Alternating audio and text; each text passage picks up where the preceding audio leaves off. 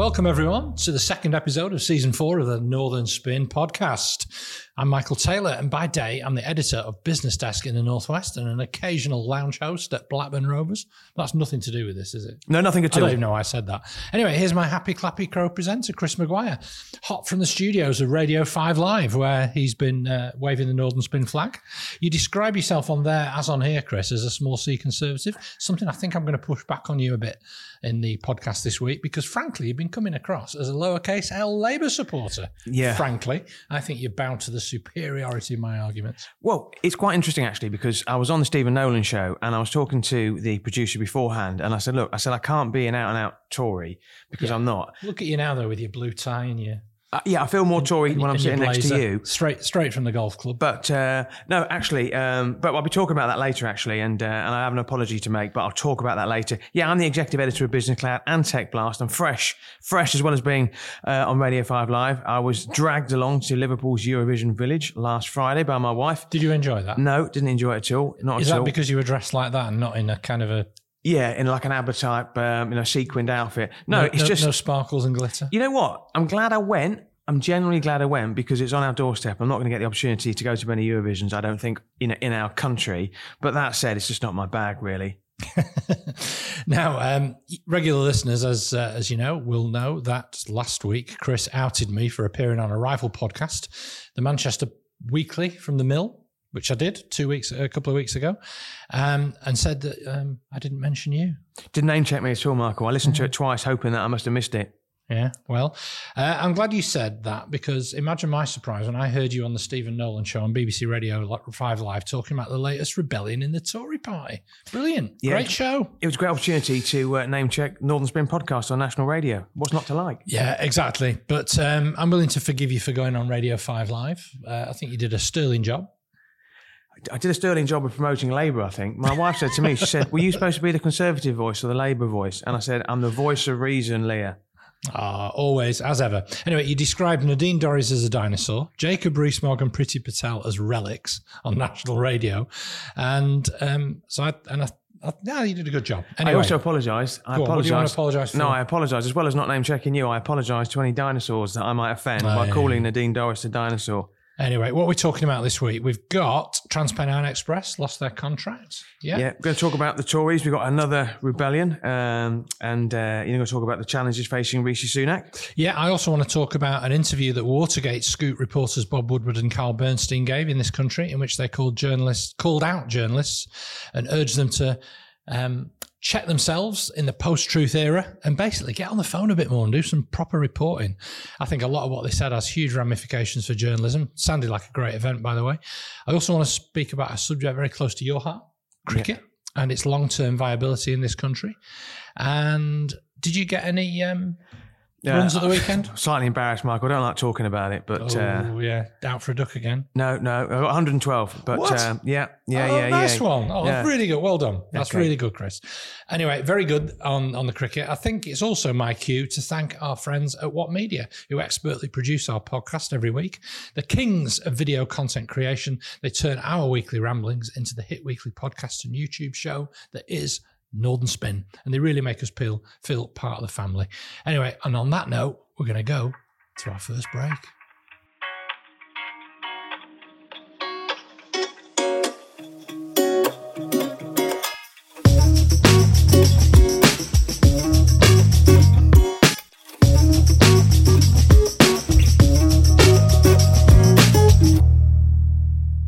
We've got some exciting plans for season 4 of the Northern Spin podcast, and if you want to sponsor the show and reach a growing audience, then please get in touch. So, Chris, this weekend just gone, the political news beast has been fed by speeches from 2 events taking place. The Bring Back Blair affair in London, officially known as the Progressive Britain Conference at the TUC in London, was addressed by Labour leader Sir Keir Starmer.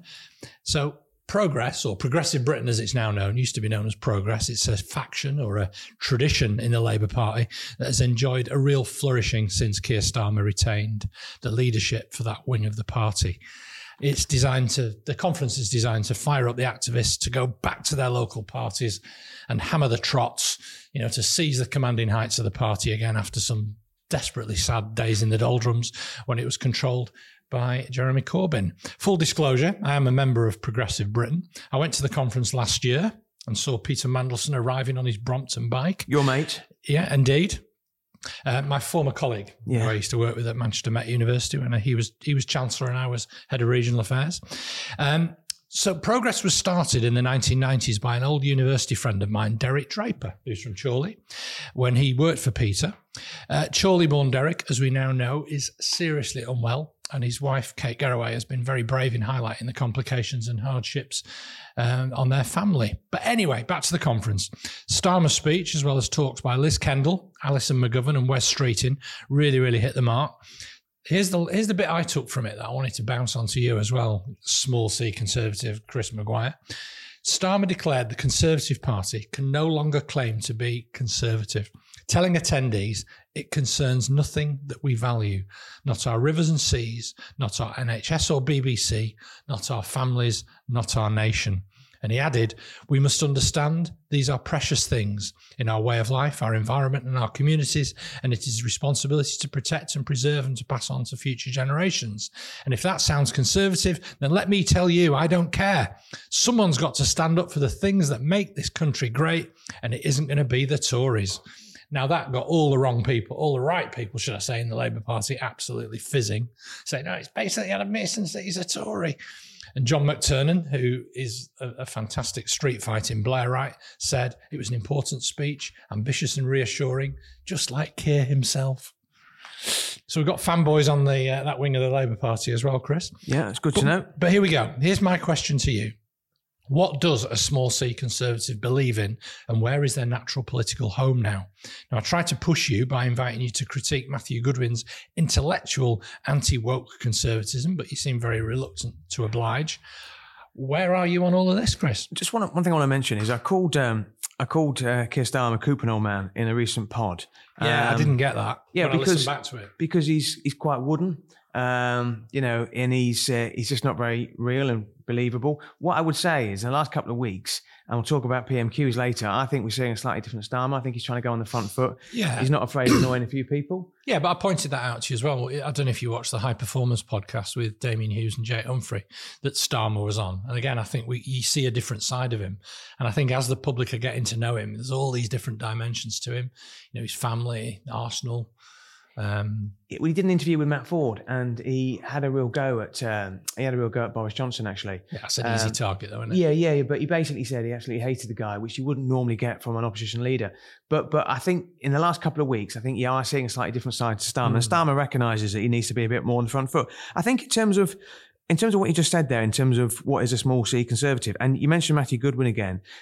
He's been all over Twitter once again talking about his books. As I mentioned last week, I'd rather stick toothpicks in my eye than listen to or read Matthew Goodwin. But that said, I did actually listen to him on the Westminster show, the BBC Westminster show coming in this morning, and I thought he came across quite well actually. But he's still a guy who's trying to make lots of noise about what he's doing. I can't tell you what other small C Conservatives believe in, but I'll tell you what I believe in, right? Okay. I'm not a member. I'm not a member of the Conservative Party. I don't identify as the Conservative Party, but I do share a lot of Conservative values. I believe in wealth creation. I believe in a free market. I believe in low taxes, rewarding work. For a long time, the Conservatives, and you would have to agree with this, for a long time, the Conservatives were seen as being the party that you could trust the economy with and being pro-business. Yeah, that's their brand. That is their brand, yeah. And Labour was seen as being very anti-business. Yeah. What you've seen now is you've seen Labour quite rightly cozying on up to the business community. At the last conference in Liverpool, the last party conference, they were packed with businesses who were wanting to, get airtime with Labour.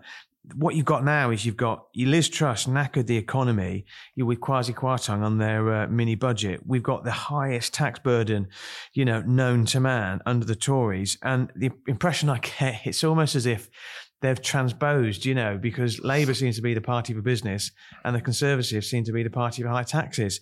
That's the problem that I've got at the moment, being a small case C Conservative. Yeah, fair enough. I get all of that. I mean, we've talked about the Labour's prawn cocktail offensive, or the smoked salmon offensive, all the breakfast meetings they've been having in the city, all the meetings that Jonathan Reynolds, Rachel Reeves and Keir Starmer have been having with people in the business world. Incidentally, it was Peter Mandelson who was quoted from a meeting that he had with Hewlett-Packard in the 90s, where Hewlett-Packard's guy said, why should we support or why should we be comfortable with a Labour socialist government over there, you commies? And Peter replied in his typically dry and, slightly sarcastic response, Lou, because that's the guy's name, we're intensely relaxed about people getting filthy rich as long as they pay their fair share of tax. The last bit, obviously, was the bit that The Guardian in particular always used to rub off that quote, saying that, there's Mandelson saying that Labour are intensely relaxed about people getting filthy rich. You love your impressions, don't you? I do. Yeah. But am I any good at them? Well, that one did remind me just a little bit of Peter Mandelson. For that one, I'll give you a good 7 out of 10. Fantastic. Right, well, let's see how we go with these ones. So let's get back to the Tories. So if Progressive Britain is sometimes unfairly called a Blairite fan club, there was the Bring Back Boris conference in Bournemouth, or to give it its full name, the Conservative Democratic Organisation. Now, you treated listeners of BBC Radio 5 to what you thought about it, describing them as dinosaurs. But for me, they're an important part of the Conservative tradition that knows what it's about. You said yourself, it's difficult to pin down what Tories are trying to conserve and where they stand at the moment on the big issues like supporting business. But the invitation to the event promised a forum where you'll join like-minded patriots who, like you, want to save our party and our country. Yeah. We want our country back. Yeah. Yeah? They talk like that, do they? Yeah. Yeah. Well, I don't know. But anyway, just as Jeremy Corbyn appealed to the much more left-wing activists of Labour after the defeat of 2015, this lot, as we've seen, would re-elect Johnson, Priti Patel or Suella Braverman.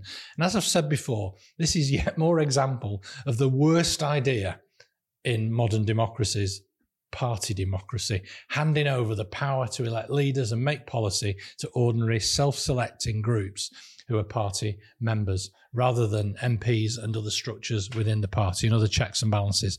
Overall, though, I think what this weekend has demonstrated is that the Tories are in a death cycle. What do you think, Chris?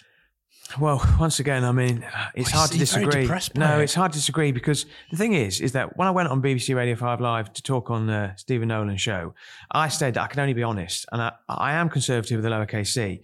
But if you look at last week, we spoke about the fallout from the disastrous local elections when the Conservatives said we could lose as many as 1,000 seats, and they lost even more. And what you saw this week was the inevitable backlash when people are now looking at the local elections and they're trying to blame somebody. And some people are trying to blame Rishi Sunak. The problem is, and this is the problem we've seen over the last, say, 5 or 6 years, the Tories are in denial. So when something goes wrong, they blame someone. They don't take ownership of it. And you can look back to the last 10 years and identify examples of that. So on Saturday, former Home Secretary Priti Patel, who herself was a pretty disastrous Home Secretary, she spoke at this grassroots event. They are pro-Boris Johnson, the Conservative Democratic Organisation, and she blamed the Conservative Party's leadership for the heavy local election losses. Bracket, I'm basically pinning the blame on Rishi Sunak. I'm not pinning any of the blame on Boris Johnson. Now, this prompted talk in the media of a Tory rebellion. The word Tory and rebellion, they should be one word because you hear them in the same context all the time. I don't think the size or the importance of the Tory rebellion should be overstated. I really don't. And the reason is this, is that would you, and I know you're a Labour supporter, but would you take any group seriously which is pro-Boris Johnson? The guy's a serial liar. It's embarrassing. You can't take a party seriously when you've got Boris Johnson at the helm and his cronies basically patting him on the back. Look at the audience that were there at the weekend in Bournemouth. Nadine Dorris, Jacob Rees-Mogg, Andrea Jenkins. She sang. Andrea Jenkins, I thought it must be a different Jenkins. She sang at the beginning of this conference. That's why I call them the has-been Tories. Now, what they like is they like to hear the sound of their own voices as well. The only way the Tories can win the next election, and it is a big if, a big if, is if they back Rishi Sunak. Even Rees-Mogg said it would be absolute madness to replace the leader at this stage in the election cycle. They've got to ignore the Boris Johnson sycophants and the cheerleaders, and they've got to hope Keir Starmer makes a mess of it. I can't see it, but that's what they're clinging to. Yeah, I think Boris Johnson was always described as a Heineken politician, that he would reach parts that the rest of the Tory party couldn't. And there was some truth in that. And obviously, as Nadine Dorries said, he delivered an 80-seat majority for the Tories. You're right in the sense that these are not serious people. But Boris Johnson was never a serious politician. And yet the Conservative Party achieved what they did, and they achieved Brexit. I do think these are serious times that require serious people, which is why I sort of push back a little bit on your description that Keir Starmer maybe lacks the showbiz and charisma that someone like Johnson did. I think Sunak as well is playing the the technocratic leader. But, Trump is making a comeback in America. There's a body of people that seem to like him, not just despite his failings, but almost because of them.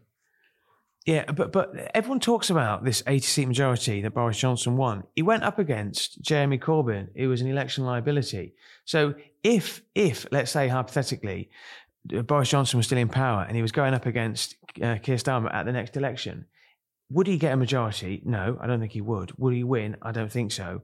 It depends what he says, what he does, and how he wriggles out of his little the corners that he gets put in. But people he always seems to find a way to wriggle out of these things. I mean, he hasn't done because he's no longer Prime Minister. But people are willing to look past their failures because they're so desperate to retain power. Yeah. Just quickly, just give us a recap on what's been going on this week with the Tories, and But Sunak plays this game, this populist game as well. In his leadership video, he had him shredding and burning a load of documents about EU law, and they've had to completely backtrack on it because it's the politics of easy answers that the politics of difficult delivery collides with. And this is what... That's a really good insight. That's a really good summary, because basically when he did his leadership challenge, he basically said that we're going to shred all these EU laws.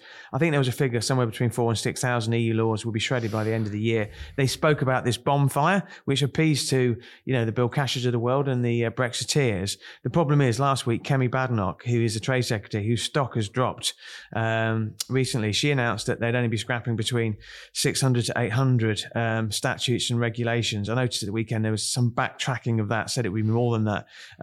Now, she was at the dispatch box, and what she said really annoyed the Brexiteers. What really struck me, I don't know if you saw the video clips, but the vehemence of Speaker Lindsay Hoyle, who's my MP, his reaction to Badenoch, it was incredible. Yeah, it was. Hoyle criticised Badenoch's decision to announce the changes, both in an article in the Telegraph and in various speeches, rather than in person to MPs. Badenoch then kind of rather huffily said that she was sorry for sequencing the announcement that was not to your satisfaction, like a naughty school child being told off for not delivering the homework, prompting that, as you said, a furious reaction from Hoyle that was totally not acceptable. That's a good one. That's a good one, yeah. It's like he's here with me. Yeah, good. It was brilliant. And I think it did show a lack of maturity on her part, and certainly him asserting his authority about people disrespecting the House of Commons. As he pointed out, it's not me, it's the House. Yeah. It's the House. Anyway, was there anything else to be encouraged for Conservatives like you, lowercase or upper? I think this week has been a bad week for the Conservatives. The thing is, the previous week was a bad week because of the local elections, but this week was inevitable. I thought Keir Starmer gave Sunak a bit of a pasting at PMQs. And this is what I say. It's like he's got his mojo back, Keir Starmer. And I listened back to it. And if you listen to what Sunak says, he goes for these fairly tried and tested responses, but there was very little in the way of vocal backing from his backbenchers. I mean, the silence was deafening. Starmer came on with a few quips like the Prime Minister keeps entering a 2-horse race and somehow finishes third.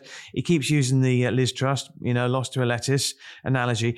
I don't think Keir Starmer, incidentally, should kid himself that he's a comedian, because he's not, nor is Sunak as well. And the one thing I do want to get your opinion on is that is the Labour coalition. So after the local elections, all the projections are that Labour will win the next general election. I don't think that's a big call, but they'll fall short of an outright majority. I'm not sure, actually, if there was an election today, whether they would fall short of an outright majority. Starmer's refused to rule out a coalition with the Lib Dems. Coalitions don't tend to end well. Just ask the Lib Dems about their 2015 coalition with the Conservatives. What do you think? Well, I think Labour do need to focus on winning an overall majority. And I think the coalition talk has been pushed pretty much by the Tories because it was a line that worked for them in the 2015 general election when they had those images of Alex Salmond with Ed Miliband in his top pocket and said, and their slogan at the time was strong and stable with David Cameron, or a coalition of chaos under Ed Miliband, which I think, frankly, given what's happened since 2015, are words that will come back and haunt the Tory brand. I think Labour will benefit more than people think from their Liberal Democrats doing well, because it will be at the expense of the Tories, and I think they are on course to do that, particularly in parts of the south of England. I was amused at the weekend to see Peter Cruddas, who was the guy that funded Boris Johnson, from the Conservative Democratic Organisation, talking about the threats that any future Conservative government will be harder to create because of actions that Labour will bring in, such as votes at 16, voter ID, Yeah, the cat's out of the bag on that one, that it was introduced because of the political advantage that it brings to the Tories and proportional representation. So actually, it's a massive existential threat to the Tories because of their inability to be able to reach out from their base and form alliances with other parties. And I think it's thrown to the fore the fact that Labour does have a policy voted on at its conference for proportional representation. I don't think Starmer's that keen on it, to be honest with you. And you have to fight the next election on the rules that and the rules of the game. You can't wish different rules this time around. The other thing to mention, Chris, is parties themselves are coalitions. The ERG has acted like a boisterous coalition partner, much more harmful to official policy than the Lib Dems ever were when they had the coalition agreement driving David Cameron and Nick Clegg's agenda. And they've extracted a policy that's been entirely against the national interest. Boom. This is the point, actually, that the Conservatives have said, and I've said, that the Conservatives effectively are made up of 14. They reckon there's 14 different parties within the Conservative Party because it's so fragmented as well. So they don't speak with one voice. One thing I do want to get your opinion on is news last week that the Trans-Pennine Express contract, Mark Harper, the Transport Secretary, has announced that it's not going to be renewed at the end of May, meaning it will effectively be nationalised because of a poor service. People talk about what makes a Conservative lowercase c, and they're opposed to the nationalisation of services. I think in this instance, it's the right decision. Would you agree? Yeah, I do. I think Northern's service is much better since it became government run. I think the Greater North East service has always been better when it's been state controlled. Labour's policy, by the way, is to nationalise the whole network by stealth, by just basically not replacing franchises when they run out. I don't think there's anything inherently conservative or free market about actually having something that doesn't work, that's so reliant on regulation and subsidy, to be run by the private sector for their benefit. And here's an irony. On Friday, First Group shares closed at 116p, 30% above the 52-week low. So actually the shareholders are quite pleased that they've got rid of it. And let's not forget, of course, that First Group, who ran the Trans-Pennine franchise, also own 70% of Avanti West Coast. So I just don't think I don't think rail privatisation has worked at all. I'm not sure what the passengers of Trans-Pennine Express in Manchester, Liverpool and Leeds and across the north of England will notice any significant and immediate changes and improvements in their service. Just a reminder, of course, at the start of the year, a quarter of their services were cancelled. That's the quarter with the highest rate in the UK. Helen Pidd of The Guardian spoke a lot about that as well. I think the decision not to renew Trans-Pennine Express's contract is good news for our mayors, Andy Burnham especially, Steve Rotherham at Liverpool, Tracy Braden in West Yorkshire. But they've been calling for it for a long time. So I think in a sense, you use the phrase throwing red meat to the Tories. I think Mark Harper saying we're going to not renew Trans-Pennine Express's contract is seen as being good news to Andy Burnham, Steve Rotherham and Tracy Braden because they've been calling for it as well. Let's not forget as well that the Avanti West Coast, they only recently had their contract extended by 6 months and their service is a dog's dinner. So that runs out until October the 15th. They've been criticised because of their reliability and punctuality issues. And also at the weekend, it makes me laugh how many people complain about the train services because they can't get to Eurovision. So these are people from London who are coming up to Liverpool for Eurovision. A lot of stuff over the weekend about ASLEF, the latest strike that they've called. And it's just depressing. And I do think, incidentally, the RMT and ASLEF, I do think whatever they say, they're losing the public over these constant train strikes. Whatever they say, Conservative or not, I think they're losing the public over these train strikes because people are sick of it. I think people are sick of it, but there's two sides to the negotiations that have the ability to resolve it. And on that note, let's go for a quick interval.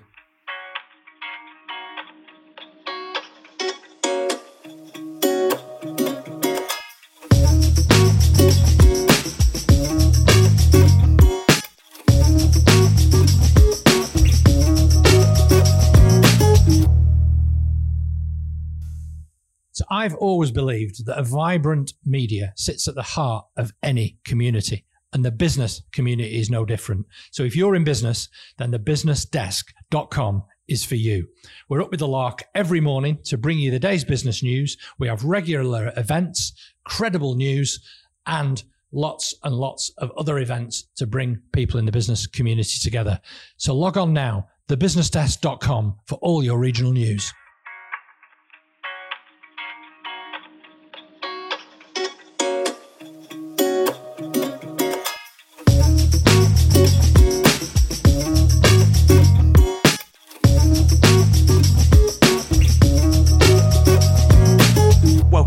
to episode 2 of season 4 of Northern Spin. I just need to give a quick mention as well to our producer, Jamie. It's his last podcast today. And I did say to Jamie, who is 27 and a crowd surfer, I said, Jamie, as in Jamie and the Magic Torch.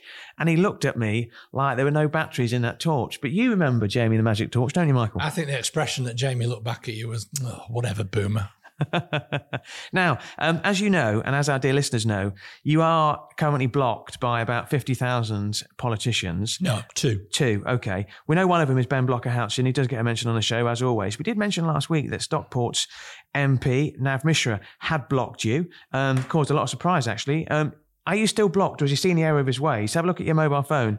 Has he seen the error of his ways, and has he opened up those channels of communication and unblocked you? Nah, still blocked. Still blocked. Okay. All right. Well, we will keep an update on now Blocker Mishra. Yep. Something that happened over the weekend as well. Labour announcing plans to extend the UK's vote to include EU nationals and to lower the voting age to 16 and 17-year-olds. Now, some people say it's a sensible move. Other people, like the Daily Mail, have accused Labour of rolling back to Brexit. Anything to see in this? Yeah, I do. I think it's interesting. I think it's definitely worth a constitutional discussion. I think votes at 16 being back on the agenda is something worth talking about. I was never completely convinced about it, even when my kids were. I think it's at the stage when your kids are kind of 16 and you think, yeah, they should have the right to the vote. In particular, when one of my sons, Max, was able to put on a uniform and go abroad and pick up a gun in the name of his country, but he wasn't allowed to vote in elections. I thought, yeah, it's a slam dunk, really, isn't it? I've got 2 daughters, and I said to the youngest one when she was 16, I said, what would convince you to vote Labour? And she said, no word of a lie, if Jeremy Corbyn gave us all a free chocolate Freddo. So I have issues over 16-year-olds voting, but then again, I have issues over lots of people voting. And this is the section of the show we call Anything to See Here. So we do a quick roundup of what's been happening in the news. So one thing that caught my eye last week is Lord Jim O'Neill will take over as the new chair of the Northern Powerhouse Partnership, the NPP. Now, that's a business-led think tank and advocacy group based in the north of England, based in Leeds, I think. He succeeds former Chancellor George Osborne, who's got about 1 million other jobs. Anything to see here? Well, it's an interesting piece of positioning. Jim O'Neill is a leading thinker on urban regeneration and sort of policy on these things. He's a crossbench peer now, which means he's independent. He was a Tory peer and took the Tory whip in the House of Lords, and he was a minister in David Cameron and George Osborne's government. But he's more recently done a piece of work for the Labour Party on scale-up businesses, and his influence on regional economic thinking is still massive. But are you excited by his appointment? You know, I feel this week I'm assuming your mantle. I feel a bit depressed, really, because no, I'm not terribly excited about Jim O'Neill. And incidentally, it's nothing to do with Jim O'Neill. I thought he gave quite a good interview to the Yorkshire Post last week. I just don't know what power the Northern Powerhouse Partnership actually has, what influence it has, and does the Northern Powerhouse still exist? I mean, it's difficult to see the Northern Powerhouse in action. I'm not sure. We talk about levelling up. I wish him all the best. I generally do. But also, I mean, you know, I think it needs somebody a bit more contemporary at the helm of the Northern Powerhouse Partnership, something that's going to have them cut through with young voters. But that's just me. Now, but they're not a political party. No, they're not a political party. They're a lobby group, and most of the heavy lifting is done by their chief exec, Henry Morrison. Yeah. Jim O'Neill is genuinely influential. I mean, him and Howard Bernstein are very close. I know Howard's no longer the chief exec of Manchester, but again, behind the scenes, I think he's a really important fixer. And he's also very involved in the Northern Gritstone Fund, which is backing businesses spinning out of universities of Leeds, Sheffield and Manchester. No, that's so he's a player, and it's good that he's in the game. He's a player. Yeah, yes, I think that's fair enough. We wish him well. We'd like to get him on the podcast one day, I'm sure. I have been doing my homework, actually. I might not have been listening to doing all the homework you've set me, but you mentioned something in last week's pod, and I always listen back to the pod to see what we've done well and what we could do better. You mentioned something which I didn't know a great deal about, the Manchester Baccalaureate, which is about Andy Burnham's initiative. This week he's going to be joined by local businesses, education, political leaders to set out his plans for a Manchester Baccalaureate, which aims to create a clear path from education to good careers for young people pursuing technical education. Now, obviously, we talk about devolved powers, and education has been a key platform of everything that Andy Burnham has said. This, if it works, could be massive, couldn't it, Michael? Yeah, it could. And the Department for Education is the one central government department alongside the Treasury, which really covets its power very, very closely. And, you know, if you don't like something, you call it a postcode lottery in devolutionary terms. And if you do, then it's, you know, giving power to people in the areas that they live. I think it's bold. But I will say, when I went to the first press conference on skills devolution, when it was mooted, I did ask Andy Burnham about the offer to government to create a skills system for all kids. So it's laudable, but where I think it falls down is with T levels. They haven't caught on. They're reliant on employers committing to them and giving young people work experience to combine with their learning. Colleges are reluctant to offer them. Parents and kids aren't clamouring for them. And I think it does need some high profile support to kind of give them a push along the way. And, essentially that's, I think, what Andy Burnham's offering to do with T levels is give the government a bit of a leg up. Now, I'm the governor of a sixth form college in Stockport called Aquinas. And while we offer A levels predominantly, we also offer BTECs in certain subjects. But we're in no hurry whatsoever to offer T levels to the curriculum. I also asked whether GM was effectively digging the government out of a hole on T levels and potentially expending a lot of political capital in doing so. But I think it's bold, offering a very different sort of curriculum for young people in Manchester that's linked to the economy. I think it's a bold ask. We're business journalists fundamentally, and one of the criticisms you often hear is that there's this gap between the classroom and the workplace, and it's trying to bridge that gap. And not everybody goes down the academic route as well. This new elite that people keep talking about. I used to do a lot of work in Rochdale actually, and they had a really good relationship with their business community, and a lot of those businesses opened their doors up for young kids to do work experience as well. A lot of businesses don't do that, and that is part of the problem. And that was, as you mentioned, where T level probably has fallen slightly short of its targets. Now, talking about falling short of its targets, I would be failing in my duty not to mention Teesside Mayor Ben Blocker Houchen. It's interesting because people have said to me, I didn't know about Lee Anderson until I listened to the pod. I didn't know about Ben Blocker Houchen until I listened to Northern Spin. Now he's getting some serious heat from Private Eye and Carol Vorderman over claims that the 90-acre piece of land for Tees work was sold to developers for less than 100 quid. The reports last week, which I read, to show that it was sold for 15 million quid, which he said was in line with valuations. It doesn't seem to be taking a sting out of this, does it? No, it definitely hasn't. And there's a fantastic piece in the FT today, the Financial Times, by Jennifer Williams, the North of England editor, who's done a brilliant piece, picking up on a lot of the work that she duly credits Private Eye of doing, the heavy lifting on it.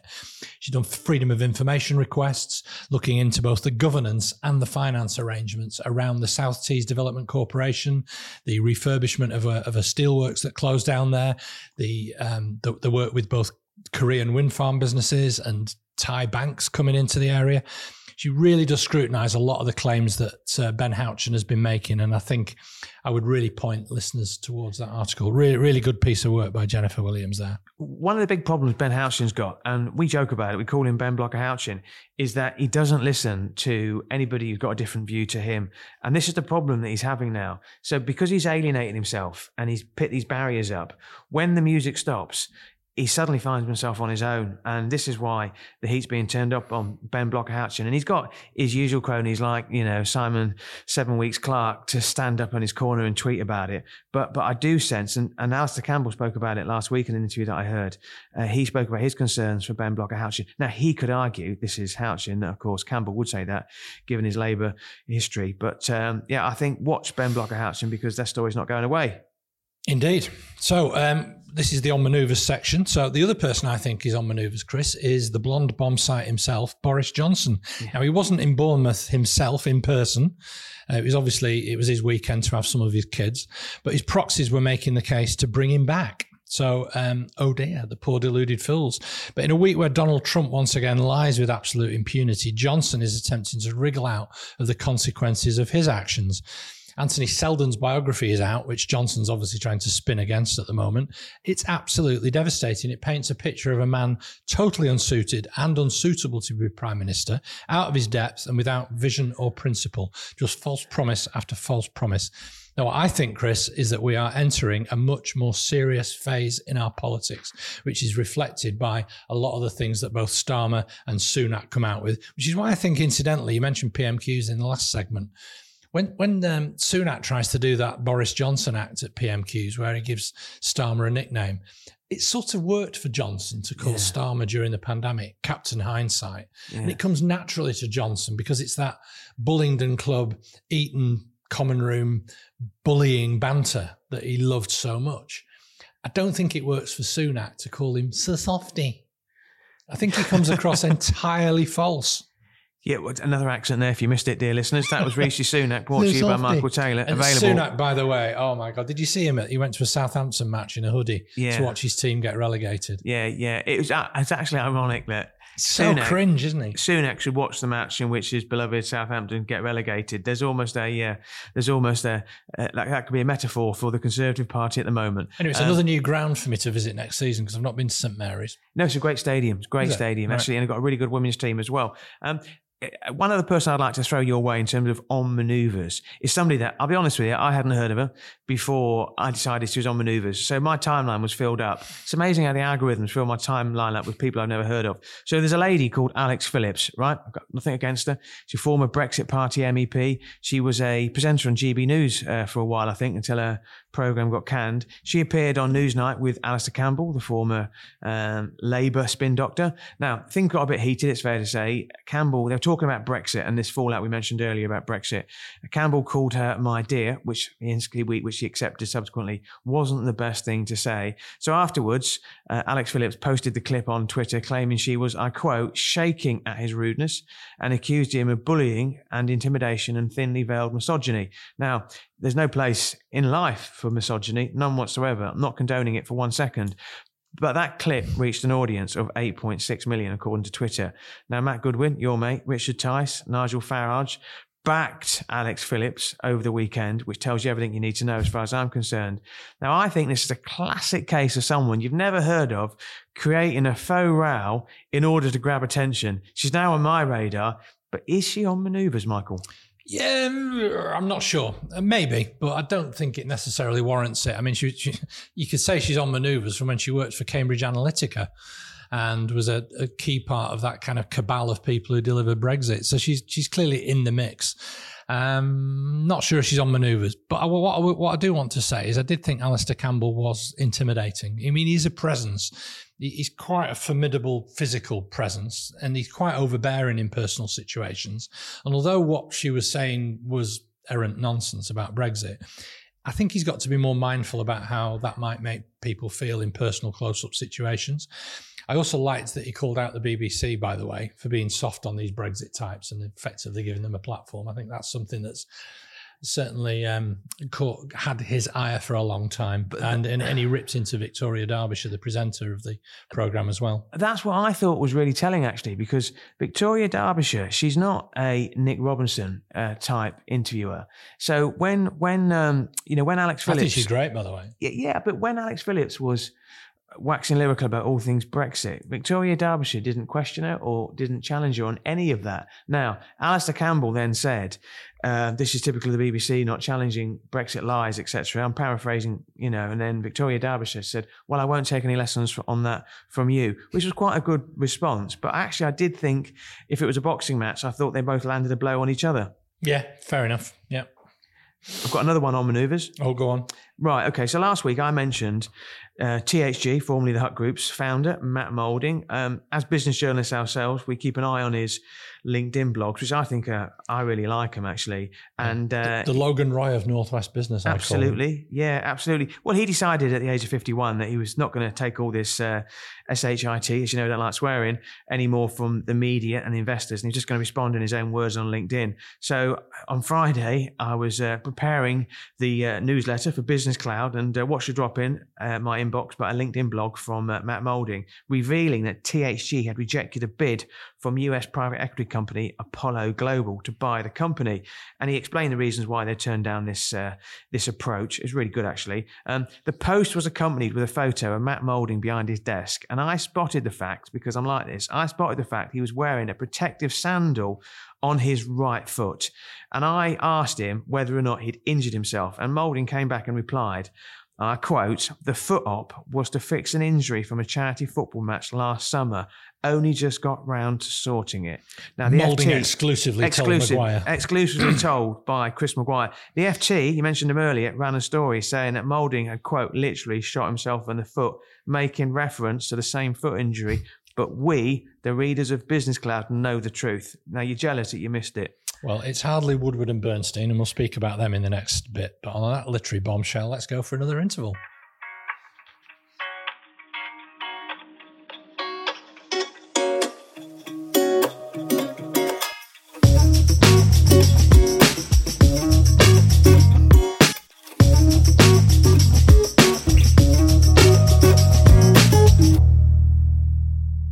So one of the businesses I'm involved in is Proactive Progress. Proactive Progress is a monthly meeting of ambitious Northwest businesses who grow through collaboration. Every month, I hit my black book.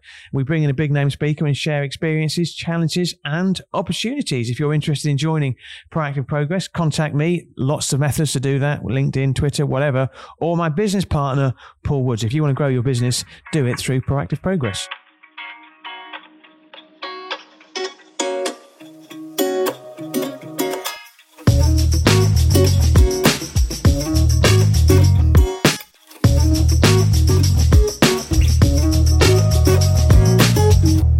Welcome back to part 3 of the Northern Spin podcast. So we mentioned Woodward and Bernstein. They were the journalists that unravelled the Watergate scandal in the 1970s in Washington. They were in the UK last week at a special investigative journalism conference hosted by Tina Brown, the journalist and wife of the legendary late, great Sir Harold Evans from this part of the world, from Manchester. And it was supported by the amazing Tortoise Media and Durham University to give it a northern hue. They were joined on stage at various times by Barry Diller, ex of Fox and a close personal friend of Rupert Murdoch, Jesse Armstrong, the writer of Succession, and also appearing on the stage, who I thought always does a really good account of her work, is Mariana Spring from the BBC, who talks about doing journalism in the post-truth environment. Some of the abuse Mariana Spring has got on social media is absolutely horrific. Is it? I listened to a podcast that she did, and she's amazing. I've got so much respect for her, but it's disgusting. There was 3 high-profile women working in the media talking about the abuse that they get from trolls and the misogyny that we just mentioned earlier, and it was horrific. But she is fantastic. Yeah, and do you know what, Chris? I think it's really important on us to just try and understand, as old fellas, what allyship means, what it means to support women, which is why I'm absolutely prepared to call out things like Alistair Campbell, I think, crossing the line with someone who I fundamentally disagree with almost everything she says, Alex Phillips, the former Brexit Party MEP. But, you know, we have to be able to promote a culture and a discourse that is much more inclusive. And you know, and it's always women, isn't it? Yeah. Which is why I'm always reluctant to criticise someone like Diane Abbott, the abuse she gets. I mean, I don't think that is in any way acceptable. But can I just make the point as well that I agree with you. I think it's right that we call out what we see as being examples of misogyny, and there's overt and there's much more subtle versions of it as well. I think the problem is now, though, if you just challenge somebody, it doesn't mean to say it's misogyny. You're just challenging somebody because you disagree with their view. But it's how you do it. But you're absolutely right to point out the abuse that Mariana gets. Anyway, another podcast recommendation I've got for you is Iran's Hit Squads on Tortoise Media, created and investigated by a fantastic journalist called Paul Caruana Galizia, the son of Daphne, a Maltese journalist who was murdered in pursuit of corruption stories in her home country of Malta. Anyway, there's loads of clips online from the Sahari Summit as well, and I definitely recommend that podcast to you. The best bit of advice, though, Chris, that I got from the conference at the weekend from Carl Bernstein and Bob Woodward was a quote that I texted you in the week. Stop trolling Google and pick up the phone. Knock on doors. You can never make enough calls. And I think journalists have got out of the habit of doing that. I know I have. And we always say to each other on our morning business desk calls, just make a few calls. I agree with you. I also think, though, there's a recognition that the problem with the media is we talk about the thin blue line in police, the thin line in the media now. There aren't many of them. And we just mentioned there about the Matt Moulding piece. We saw that on LinkedIn. It was all packaged up for us. You copy and paste, you put a top and a tail to it, you put it on your newsletter, it's your top read story of the day. And what you've got to do is you've got to kick back and say, okay, if we're going to make sure that 10% of our stories are going to be self-generated where we speak to people. That still leaves you 90% where you can find those stories that are ready-made press releases. Yeah, ready-made with a ribbon on. Anyway, this is the fun bit. So let's talk about something very close to your heart. Cricket. Now, I quite like cricket. And I've played it a little bit, but nothing like to the extent that you do. But as one of our national sports, I genuinely worry about how sustainable cricket is. I read a piece over the weekend by the former Wisden editor, Matthew Engel, who's a brilliant writer. I really like whatever he writes about, be it travelling on trains, travelling through Europe, or indeed cricket. And he has some profound concerns for sport. Now, incidentally, I did Google Matthew Engel critique T20, and it came up with an article that was written 5 years ago that was very similar to the one that similar sentiment and similar fears for the future of the game. But here we are 5 years later. He's really sceptical about things like T20, the 100, which I still don't understand, the IPL, the Indian Premier League in cricket, and the decline of the five-day game, which has changed cricket beyond all recognition. Now, we'll presumably, Chris, have a sellout Ashes tour this summer, but Test cricket isn't as popular. And whenever I see pictures from county games, all I can see is empty white seats and a few people with flasks and blankets over their knees.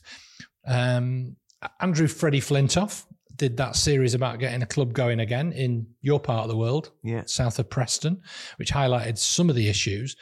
Give us some insight on what's going on in cricket, both at the international big money end, and also the fact India and Pakistan haven't played each other for about 10 years, have they? And we've got a World Cup coming up where they're the contenders, and yet they can't play each other in each other's countries. They have to go and do it in Dubai or something. Yeah. It's just because of the political tensions that go on between the two countries. A couple of things to mention there. And you are right, cricket is a great love of mine. What Freddie Flintoff did with his show was excellent. Obviously, Anand, we've mentioned him before, who incidentally has just been picked for Lancashire, which is great. Is he really? Yeah. So that was the kid who was on Freddie Flintoff's show where he went behind the scenes that tried to get a bunch of kids together to show how cricket can, improve their lives and their attitudes and all the rest of it. And he did a great job. And one of the kids was a refugee from Afghanistan, wasn't he? Yeah, Anand. Yeah, and he's been picked for Lancashire. Yeah, and he got into the country on the back of a lorry, and he's two amazing carers that are looking after him. He played at White Coppice for one game. I opened the batting with him, showed him the ropes, and then he went to Exton, and he went to Wigan. Good lad, likeable lad as well, and he's just completely transformed his life. In terms of cricket, there's a few things I'd say there. So I am a traditionalist. I'm old. I'm Small old enough. C conservative. Yeah, I am. I love Test cricket. I love what England captain Ben Stokes is doing. I love what Brendan McCullum's doing. They call it Bazball. It's try and breathe new life into Test cricket. It's fantastic.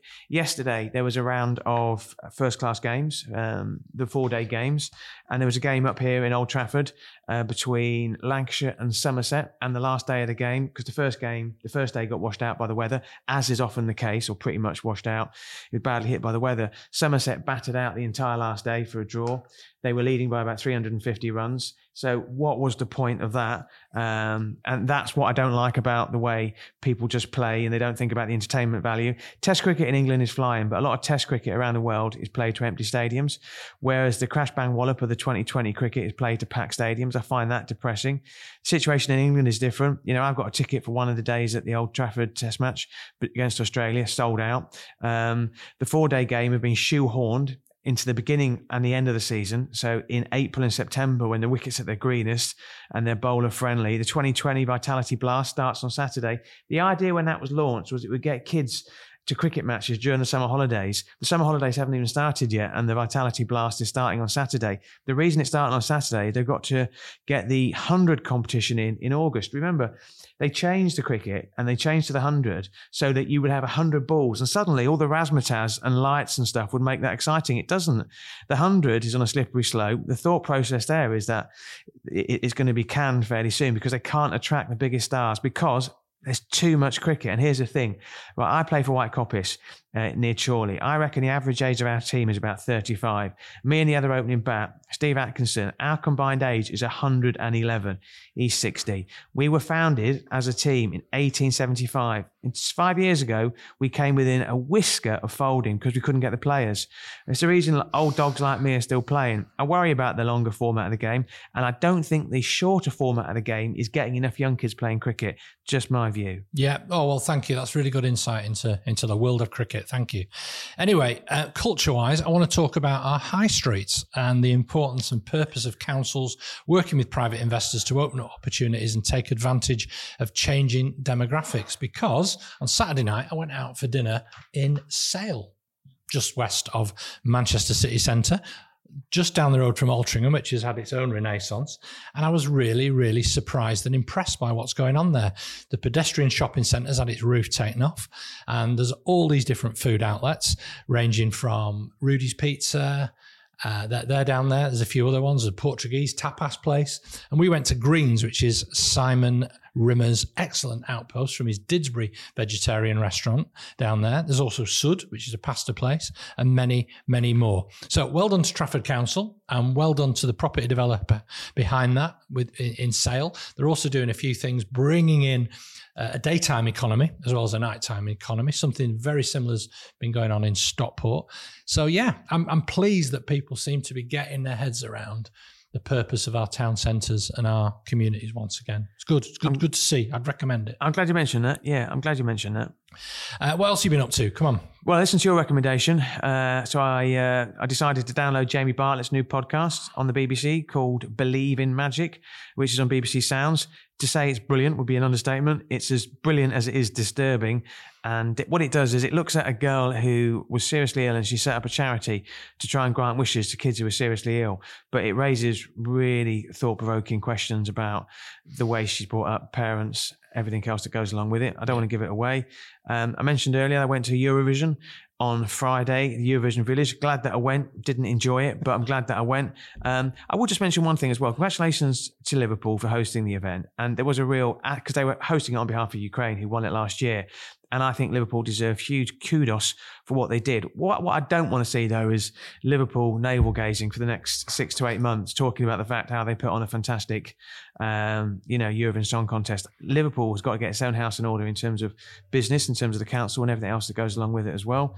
It's a shame the UK's entry did so badly. Can you sing? Because I know you're a big Eurovision fan, aren't you? Can you sing Eurovision? No. Do you know what? I mean, I liked it a couple of years ago, but I've never been a big Eurovision fan, if I'm honest. It's not really my sort of music. And yeah, it is disappointing that Britain never seemed to do very well at this stuff.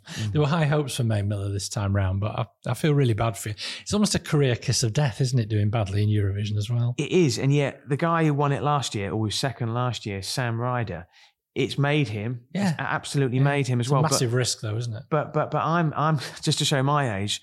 You know, I was telling the kids, telling my girls about Bucks Fizz. You can speed it up, and you can slow it. And tumbleweed moment. But you know, Sweden won it, and next year is the 50th anniversary of ABBA winning it. Obviously in 1974 with Waterloo. Good knowledge. Yeah, so I think that could be a big occasion this time next year in Sweden. I've never been to Sweden. Well, they don't talk like that. I've never been to Sweden. I really want to go. Not for Eurovision, but I really want to go to Sweden. Anyway, thank you, everybody. That's all for episode 2 of season 4 of the Northern Spin podcast. If you want to sponsor the podcast, get in touch with either me or Chris. 9 of our most downloaded episodes were from season 3. So the momentum, the force, is definitely with us. We're on Apple Podcasts, Spotify, Amazon, Google, all the platforms. And so please review us if you can. Give us a 5-star review, if you like us, that is. Don't forget to press the subscribe button. Follow us on Twitter at Northern_Spin1 or watch us on YouTube. Thank you to What Media, in particular Jamie from What Media, for doing such hard work in putting this podcast together. Special mention to Elliot Taylor for providing the music. My name, as ever, is Michael Taylor. And I'm not so happy clappy Chris Maguire.